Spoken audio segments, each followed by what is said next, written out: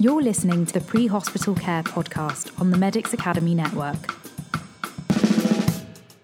Welcome back to the Pre-Hospital Care podcast with myself, Owen Walker. In this episode, I'm speaking with Ash Vasareddy on pelvic trauma. So what I wanted to do is look at and examine the types of pelvic injury, the prevalence, and indeed some of the challenges of pelvic trauma. So what we wanted to also do is look at why it's such a critical injury to treat in the pre-hospital phase of care.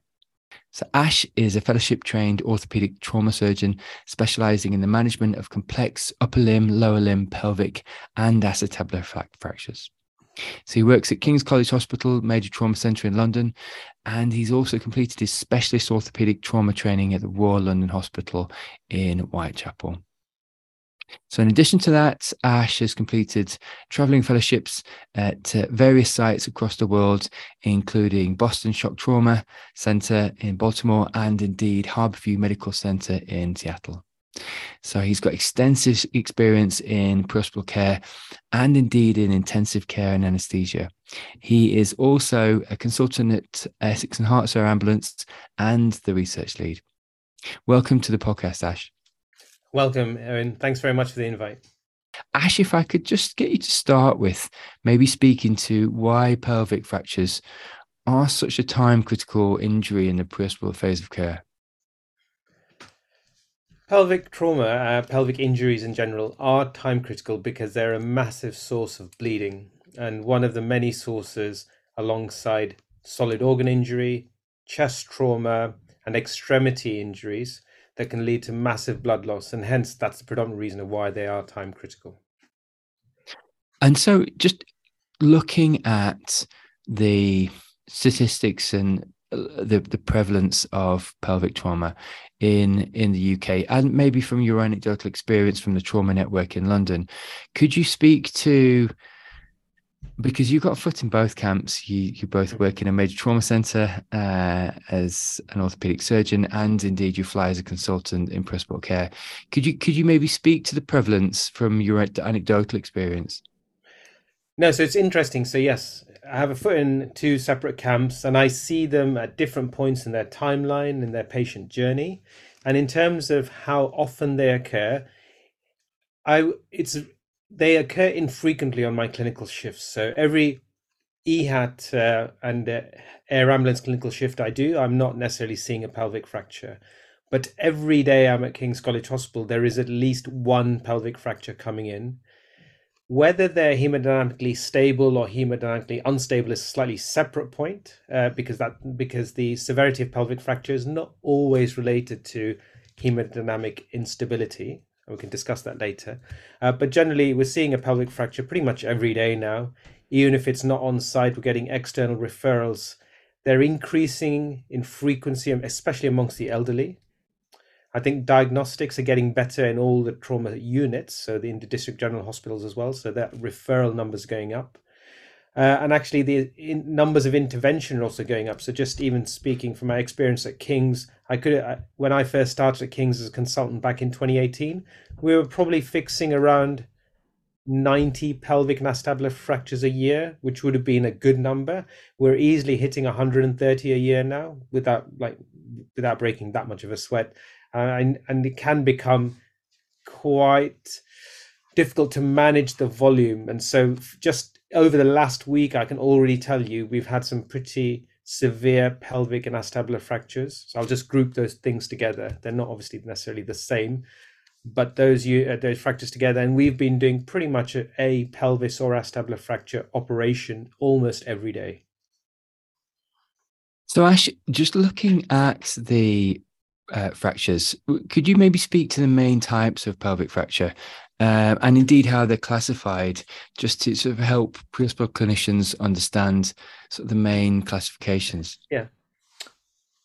As with anything, there's a ton of classification systems. So one, you really need to know, why do you want to use a classification system? So classification systems can be useful for research purposes. So you can group things together so that when you're studying them, you're studying and comparing apples with apples and oranges with oranges. The other reason you can use classification systems is to help guide treatment or you can use classification systems to help guide outcomes and prognosis for patients. And obviously, ideally, a classification system should be perfect for all of these different measures. They're usually not. The two commonest ones that most people use are the tile classification. So that I think, I suspect orthopedic surgeons have probably heard more of that than other specialties.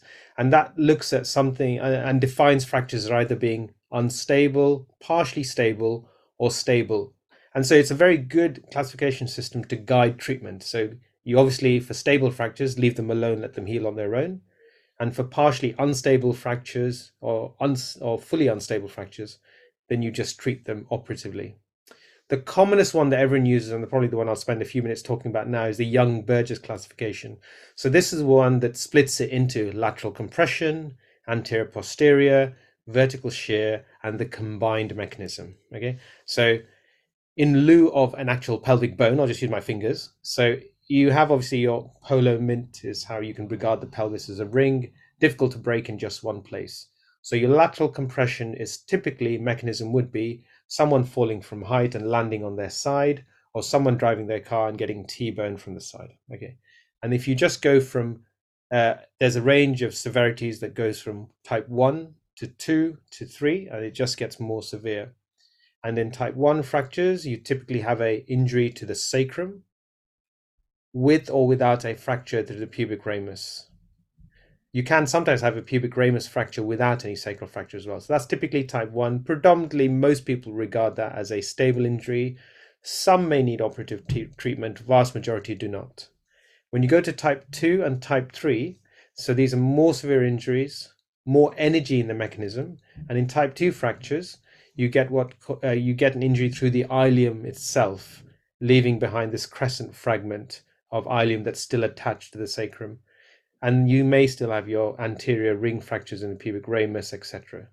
And then in your LC3, so your type 3 fracture, is when effectively you get a fracture on one side where it's compressed in, and you get your sacral fracture or your ileum fracture, and then it comes in so much it open books the other side and pushes the other side away, and you get an open book fracture on the other side. And that open book relates to AP, anterior posterior compression forces. So this is typically a motorcyclist sitting, having a frontal impact, and the petrol tank is the thing that injures the front of his pelvis.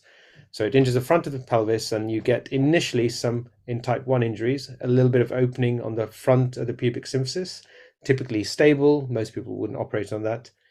In type 2 fractures, you get diastasis. That's when the pubic symphysis is fully open, and you get some widening of the sacroiliac joint at the back. And in type 3 is when that widening of the sacroiliac joint at the back goes all the way from the anterior part of that joint all the way to the posterior part of that joint. As you can imagine, when you go from LC1 to 3 or APC1 to 3, all the bits in the middle of the ring, so all your blood vessels, your arteries, your veins, your capillaries, all your organs, your bladder, bowel, reproductive organs, can all get damaged due to that mechanism of injury and the energy transferring across that region.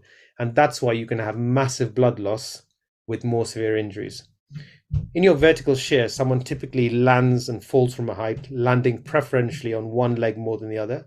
And so effectively that vertical force as they land just gets transferred up one hemipelvis, and they effectively shear each other off.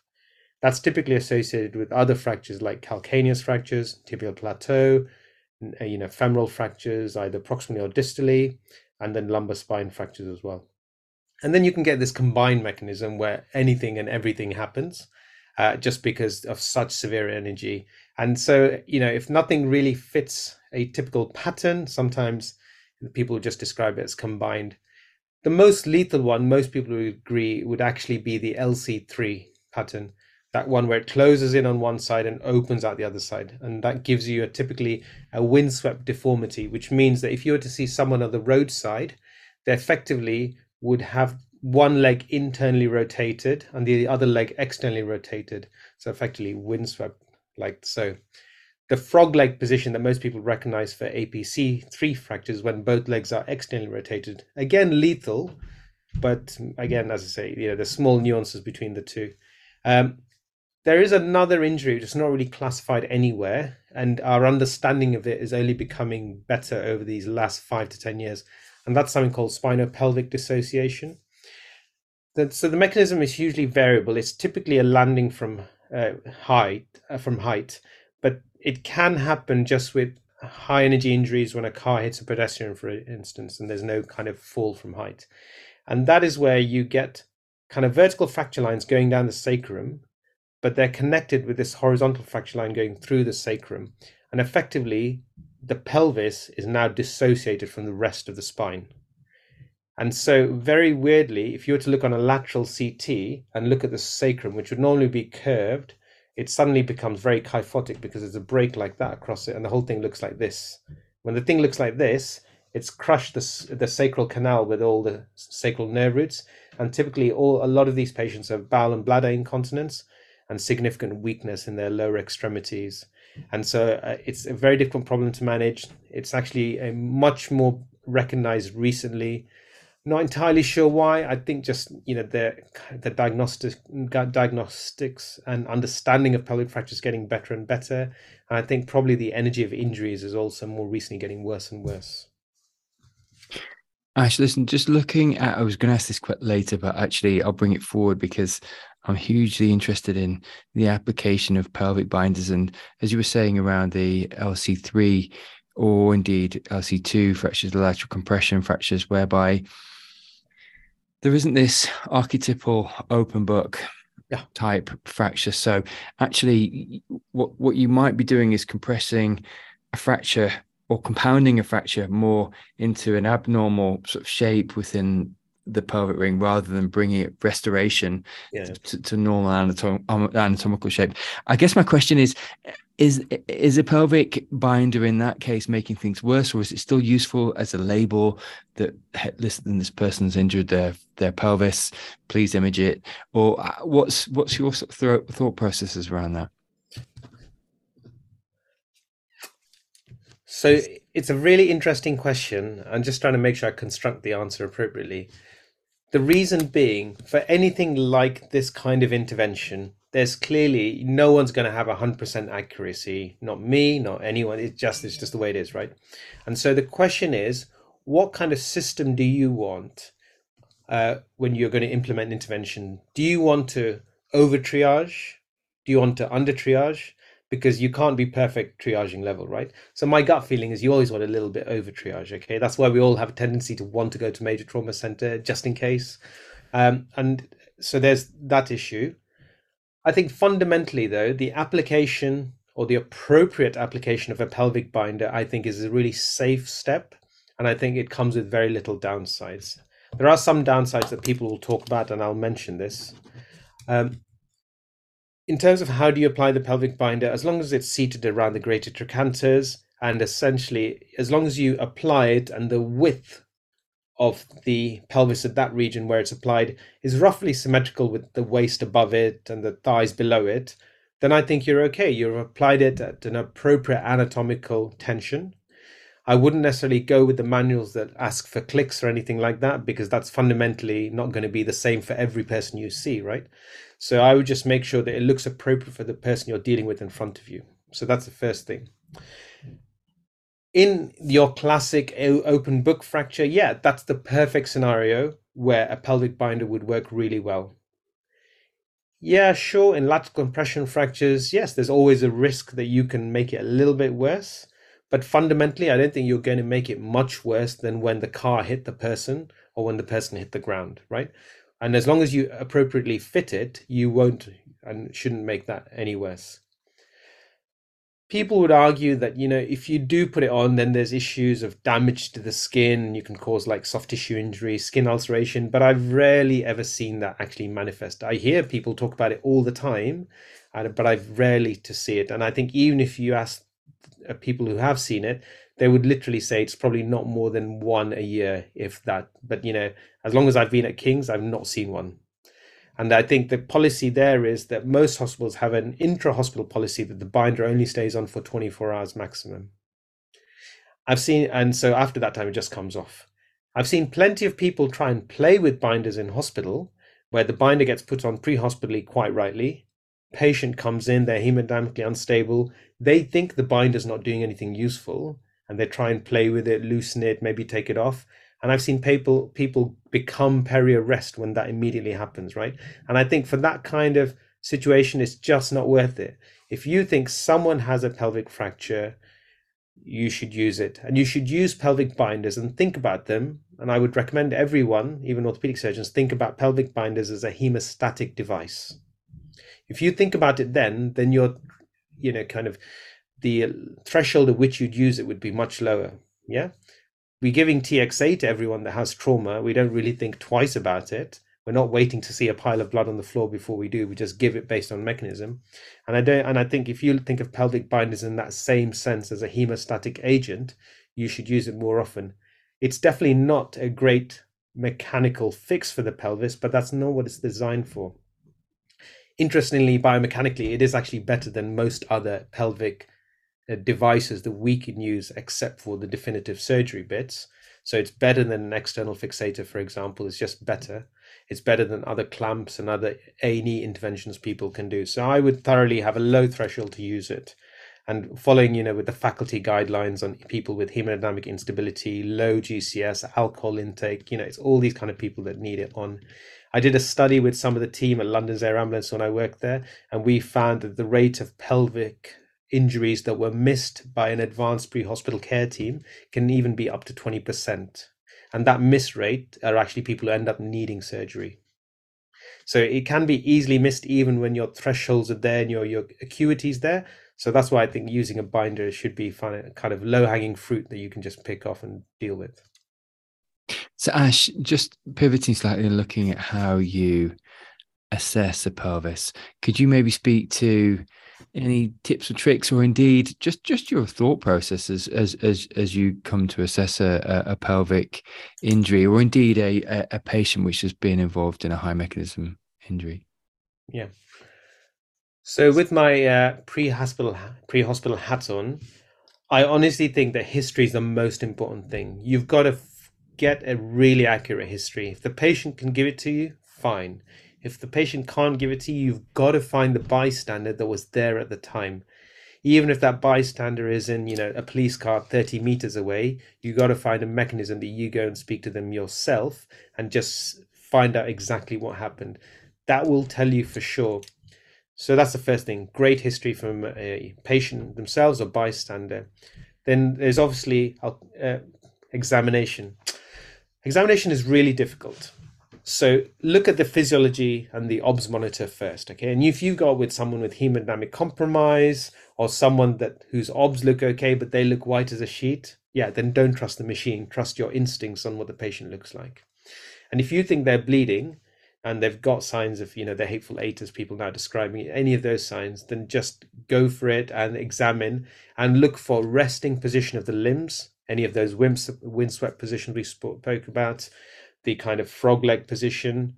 Have a look for lacerations or signs of bruising or any kind of damage around the pelvis. I've seldom ever seen anyone who hasn't had a pelvic injury with an overlying laceration. Yeah.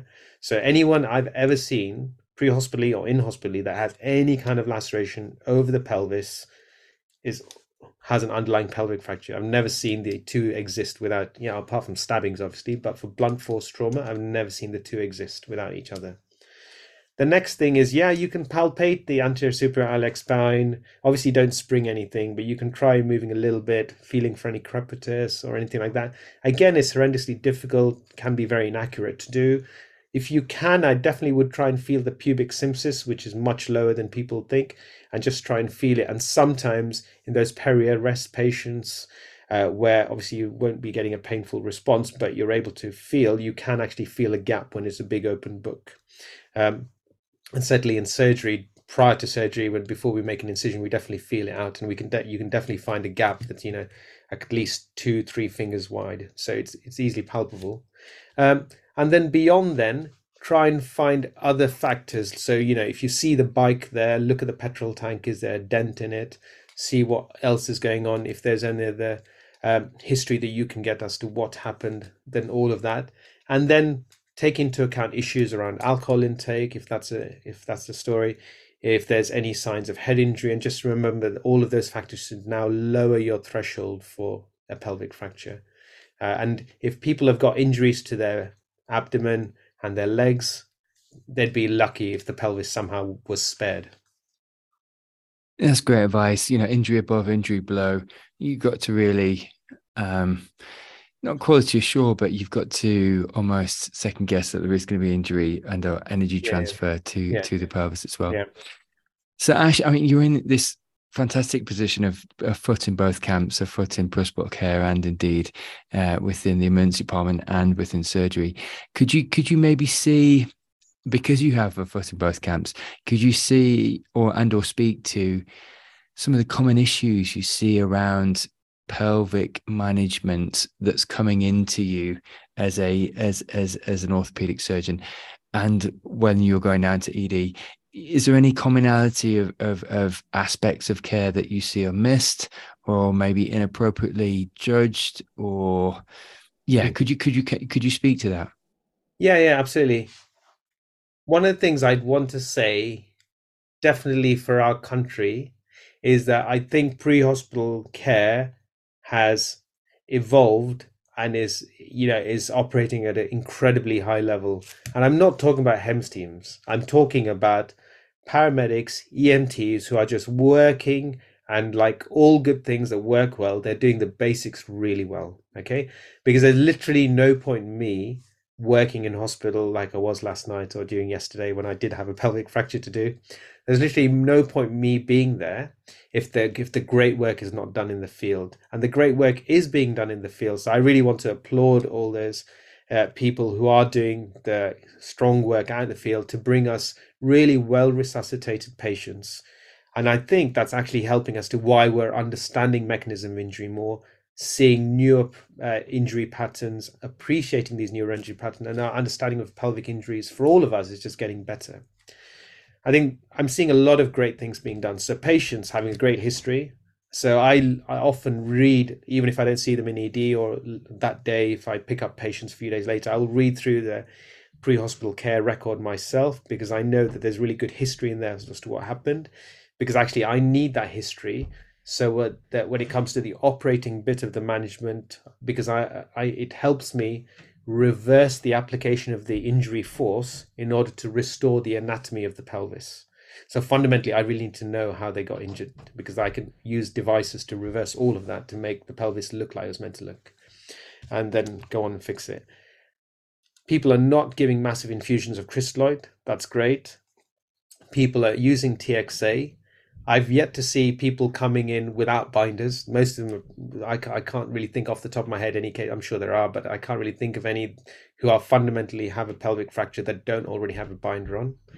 And then obviously with the HEMS teams bringing them in, they're doing the appropriate advanced pre-hospital interventions of either rapid sequence induction for clinical care management, transfusion, packing wounds, etc., identifying other associated injuries, etc. And then all of the pre-hospital care teams, ambulance, ground ambulance and air ambulances, are informing the hospital in advance of a code red coming in, so a massive transfusion patient. And then in the hospital teams, again, trauma care has really become really outstanding, I think, in MTCs and in trauma units. Really well-led teams doing the basics right. So I've not got a massive... There's no thing where I'm seeing a lot of things missed. I'm seeing a lot of things managed generally really well. There's a little nuance here and there where people, as I said to you, some people are worried about the binders and might try to play with the binders, and we get these issues very rarely. But I would counsel people to really not mess with the binders in someone who's hemodynamically unstable for 24 hours. Yeah, unless you've got a CT telling you categorically there's no pelvic fracture, no pelvic injury, no pelvic hematoma, then sure, in those patients, you probably don't need it. But anything on CT that's suspicious of a pelvic fracture, just don't mess with the binder in someone who's unstable. And then what we're trying to do in the orthopedic intervention side is we're trying to get these patients, ideally, in terms of our current own standards of care, we're trying to get their definitive fixation done within 3 days, okay? Because we know they do better in terms of less hospital length of stay, less intensive care length of stay, less respiratory complications, easier nursing care if we do all that sooner rather than later. And in some instances, we're trying to get it done within 36 hours because actually we know that that actually critically can make the difference. So, Ash, just pivoting slightly and looking at the shift in techniques and indeed shift in culture around interventional radiology for pelvic trauma. Could you speak to how practice has changed just around sort of embolization of bleeding and indeed occlusive agents, and how it's changed the evolution maybe indeed over the past 5 years or so? So interventional radiology is a really interesting topic. And so a lot of people want to try and simplify pelvic trauma management and go down a pathway where at the end of it, it looks like interventional radiology or surgery. It's not necessarily that divergent. It's really nuanced. And so the key things to establish are, first, get the diagnosis of your pelvic fracture. And then what you want to do is, okay, does my patient need active intervention now? So clearly, if they need a transfusion, that's running. If they need other interventions for other damage, other organ damage, that's also happening. So the question is, what do they need for their pelvic trauma management? Binders, transfusion, etc. But when it comes to IR, interventional radiology and surgery, it's really difficult. What I'd probably suggest, and most hospitals do have a policy around how it works, there is a little bit of culture thing to understand. So getting an interventional radiology team during working hours is considerably easier than getting an interventional radiology team out of hours, even at an MTC, even if there is an on-call rota. Because if you call them in the middle of the night and they're at home, because most of these teams are not resident, it will still take 1 hour for them to assemble themselves there. And the interventional radiology works really well if you have a arterial bleed from one of the branches. Okay, the commonest one that most people quote is the branch of the superior gluteal or the superior gluteal itself, which comes off the internal iliac. And that's the one where interventional radiology can intervene. And they typically do something called selective embolization, where they embolize a named vessel. It's not ideal to do embolization of massive vessels, because effectively what you then do is kill off a large area of soft tissue and muscle by cutting off its blood supply. So although it may stop your bleeding, but it'll just create this big anoxic area, which is actually a problem. And so selective embolization is key. So again, in terms of those named vessels for artery, depending on what study you read, that only occurs in about 5 to 10% of patients. So there's not a huge amount of patients that this is going to be useful for. And again, a lot of these patients are bleeding from either their bones or from veins. And if you can get on top of their bleeding by using massive transfusion protocols and doing the basics right, you can actually prevent any of them having to go to surgery or even reach interventional radiology. We haven't had to pack a pelvis at King's, definitely for the last couple of years, just because the pre-hospital stuff is getting done so well. The patients are coming in better resuscitated. That's actually easier to pick them up. Interventional radiology, typically we do, I probably say once a month or once every 6 weeks, we have one patient that definitely needs interventional radiology. And typically it's more often than not, it's people who have like a splenic injury as well, so they can have that embolized as well as the pelvis. Most of the time, the pelvis itself, generally, in the vast majority of patients, sorts itself out just with transfusions and binders. And then we'll get to them later. In terms of general protocol management and general kind of pathways, most people would say that if you're having someone who's peri-arrest from a bleeding pelvis, then they probably just need to go to theatre ASAP. And in theatre, most people would then do something called packing of the pelvis. And that's where you make like a lower midline laparotomy or a fan and steel incision, which is the horizontal incision in the lower abdomen. And then you pack the pelvis with lots of maternity swabs, basically massive swabs. And then that's designed to just tampen out the whole area, stop the bleeding. And that's an interim temporizing measure. You need to ideally bring them back to theatre within 24 or 48 hours. You can sometimes do that first and then take them to interventional radiology to manage any bleeding artery or arterial branch. And so that's generally how it's working. You want to find out if it's overall, you want to do the CT, find out if the bleeding's from the bone or from veins, or it's from an artery. If it's an artery, it's amenable to interventional radiology.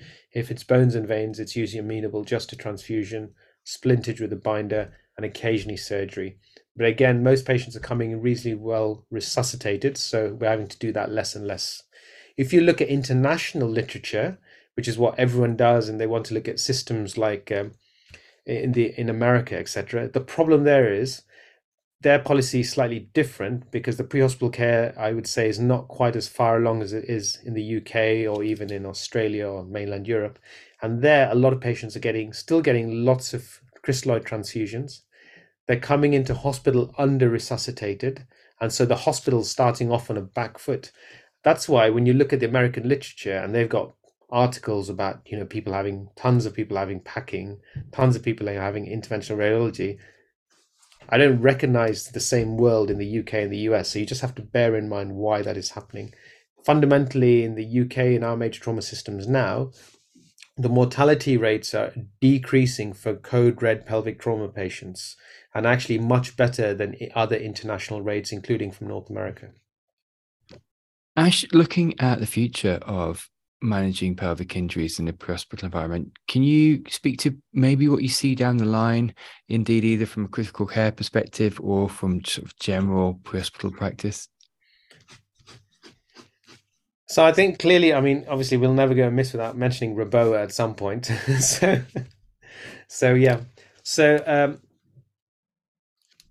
Clearly there is a spectrum of patients so the vast majority can be managed with transfusions, binders brought into hospital. And clearly there is a group of patients who are so close to being peri-arrest or getting into arrest that you need to think about a temporizing intervention that will give them the time to either get from scene to hospital or from the ED into theatre, and giving them a meaningful time to actually do some interventions. With that in mind is how REBOA came into play, to give you that temporizing time. Clearly, the only pre-hospital service in the world running it as a pre-hospital intervention is London's Air Ambulance, and obviously they've had quite a few successes with it. I'm definitely a proponent for it in the appropriate patient. It obviously has its own risk profile, and so and that is an issue that some people would latch onto. But I think overall, in your critically injured patient, I think it's an appropriate intervention to undertake. There's obviously in-hospital studies, a REBOA trial going on at the moment, and obviously the ongoing pre-hospital REBOA study going on at London, for example. Clearly, what's happening now is when you put the REBOA catheter in, I was just kind of semi-assuming everyone knows what REBOA is, but retrograde endovascular balloon occlusion of the aorta, where you put a balloon in backwards through the femoral artery and inflate the balloon. It basically lives at the bifurcation of the aorta onto the iliacs, and so stops blood flow into the pelvis and the lower extremities. Stops all blood flow, which is not a good thing, but stops the bleeding. But that's why it only buys you time. 66 minutes is what most people say based on the studies. Ideally, sooner than that would be ideal. You can put the balloon further up, and so you can put it higher up the aorta, and that can help manage any bleeding from the abdomen area. But obviously that, again, you've now made a bigger part of the patient's body. You've stopped them receiving blood to a larger area, which comes with its downsides. You can do something called partial REBOA, where you can basically sort of semi-fill the balloon, and you can let enough blood go through so that you're kind of perfusing a region without so much blood going through that you're not letting it bleed out. So that's partial occlusive REBOA, and you can measure pressures, and that's what most people are trying to work at. That gives you a bigger temporizing time. The thing beyond that, I guess, is what people are generally thinking about, whether we do anything to buy people more time, and would that be something along the lines of ECMO in trauma patients? Okay, I'm definitely no expert in any of that, and I would definitely defer that to other people who are much more expert in that to see where we're heading with that. And obviously with that comes cooling the patient as well, to just again give you more and more time. Okay, but these, I think, we're becoming much more selective, and these patient groups are going to hopefully be smaller who need these level of interventions. But I think, as with everything that we've talked about so far, if you get the basics right, you'll be affecting and giving benefit to the vast majority of patients. And the niche interventions are there for the small group who you can make a fundamental difference, who just need that little bit of time to get from scene to hospital. So as we come to land, Ash, on the conversation, just a couple more questions. One would be around, could you maybe speak to any seminal cases you have seen where sort of prompt treatment of pelvic injuries has really been the differentiator between life and death? Yeah, no, absolutely. I think there's quite a few basically horse-related injuries that come to mind, because patients falling off horses and then having huge heavy horses land directly on them absolutely crushes their pelvis much more than a petrol tank ever would at whatever speed. And they have quite significant injuries. A lot of them I've seen have massive injuries to their rectum. For the females, have injuries to the vaginal wall. And so the contamination issue is very high. A lot of them have open pelvic fractures. And it's really important that those patients are identified. So, as part of your survey, be that out of hospital, if you see issues around blood near the back passage or blood at the urethral meatus in male or female, please make that very clear when you're doing the handover, because you can imagine with a binder in place, with sheets over the patient, everyone can kind of forget about that region while they're busy transfusing someone and not realize the extent and severity. And sometimes when these get missed, you only end up diagnosing like an open pelvic fracture the following day, which is not a great situation to be in. So I've seen that on the downside, but I've also seen those injuries picked up really early, which has definitely saved people, because we've then been able to take them to the theatre, either do a colostomy with the general surgeons or clean out the area to minimize the contamination issue, minimize the sepsis, and actually be able to do some early intervention. And that's been able to then limit how long they stay in the intensive care unit, and therefore allow them to kind of make a quicker recovery and then get home quicker. The long-term outcome in terms of getting back to work and doing all of that, most patients do take an age after pelvic fractures. It's not a quick thing. Most people peak at their recovery from pelvic fractures around 1.5 years after the injury. It doesn't mean they're in a wheelchair for that long. It doesn't mean they're not at work. It just means that's how long it takes for them to feel roughly back to normal. But most people are on crutches or in a chair for a good few months to begin with. And then it's a slow transition back to normal life and back to work, depending on how manual their job is. As we just finish off, could you maybe speak to any take-home messages for listeners that you'd like to mention? In terms of take-home for pelvic fractures, I think most people do appreciate that it's a massive source of blood loss. And I think the key element here is to recognize that's what it is. And that's what we're all worried about. Orthopedic surgeons are just the same as ED people. We're all, and pre-hospital care providers, we're all the same. We're all worried about blood loss from that. Okay, we recognize it by making sure you take an appropriate history from the patient or the bystander, do your clinical exam, but again, have your low threshold. Make sure the binder is used in pretty much everyone that you suspect has a pelvic fracture. Make sure you give a heads up on the blue call to the hospital that you're coming in with this kind of patient, whether they're hemodynamically unstable or not. And then for the hospital teams receiving them, again, don't forget to reassess the patient. Don't forget to look for associated concurrent injuries, either genital or rectal, etc. And don't forget to kind of, again, suspect it, even if you don't think so. Actively exclude it. And clearly, most people are going through a CT scanner, so that will just give you an idea of what's going on. And then in terms of surgeons, we're just looking to try and manage these as early as possible to give patients the best opportunity to recover, rehabilitate, and get out of hospital back home. Ash, that's fantastic. Thank you so much for joining me on the podcast. Thank you very much, Owen. Thanks for having me. Listening to the Pre-Hospital Care podcast on the Medics Academy Network.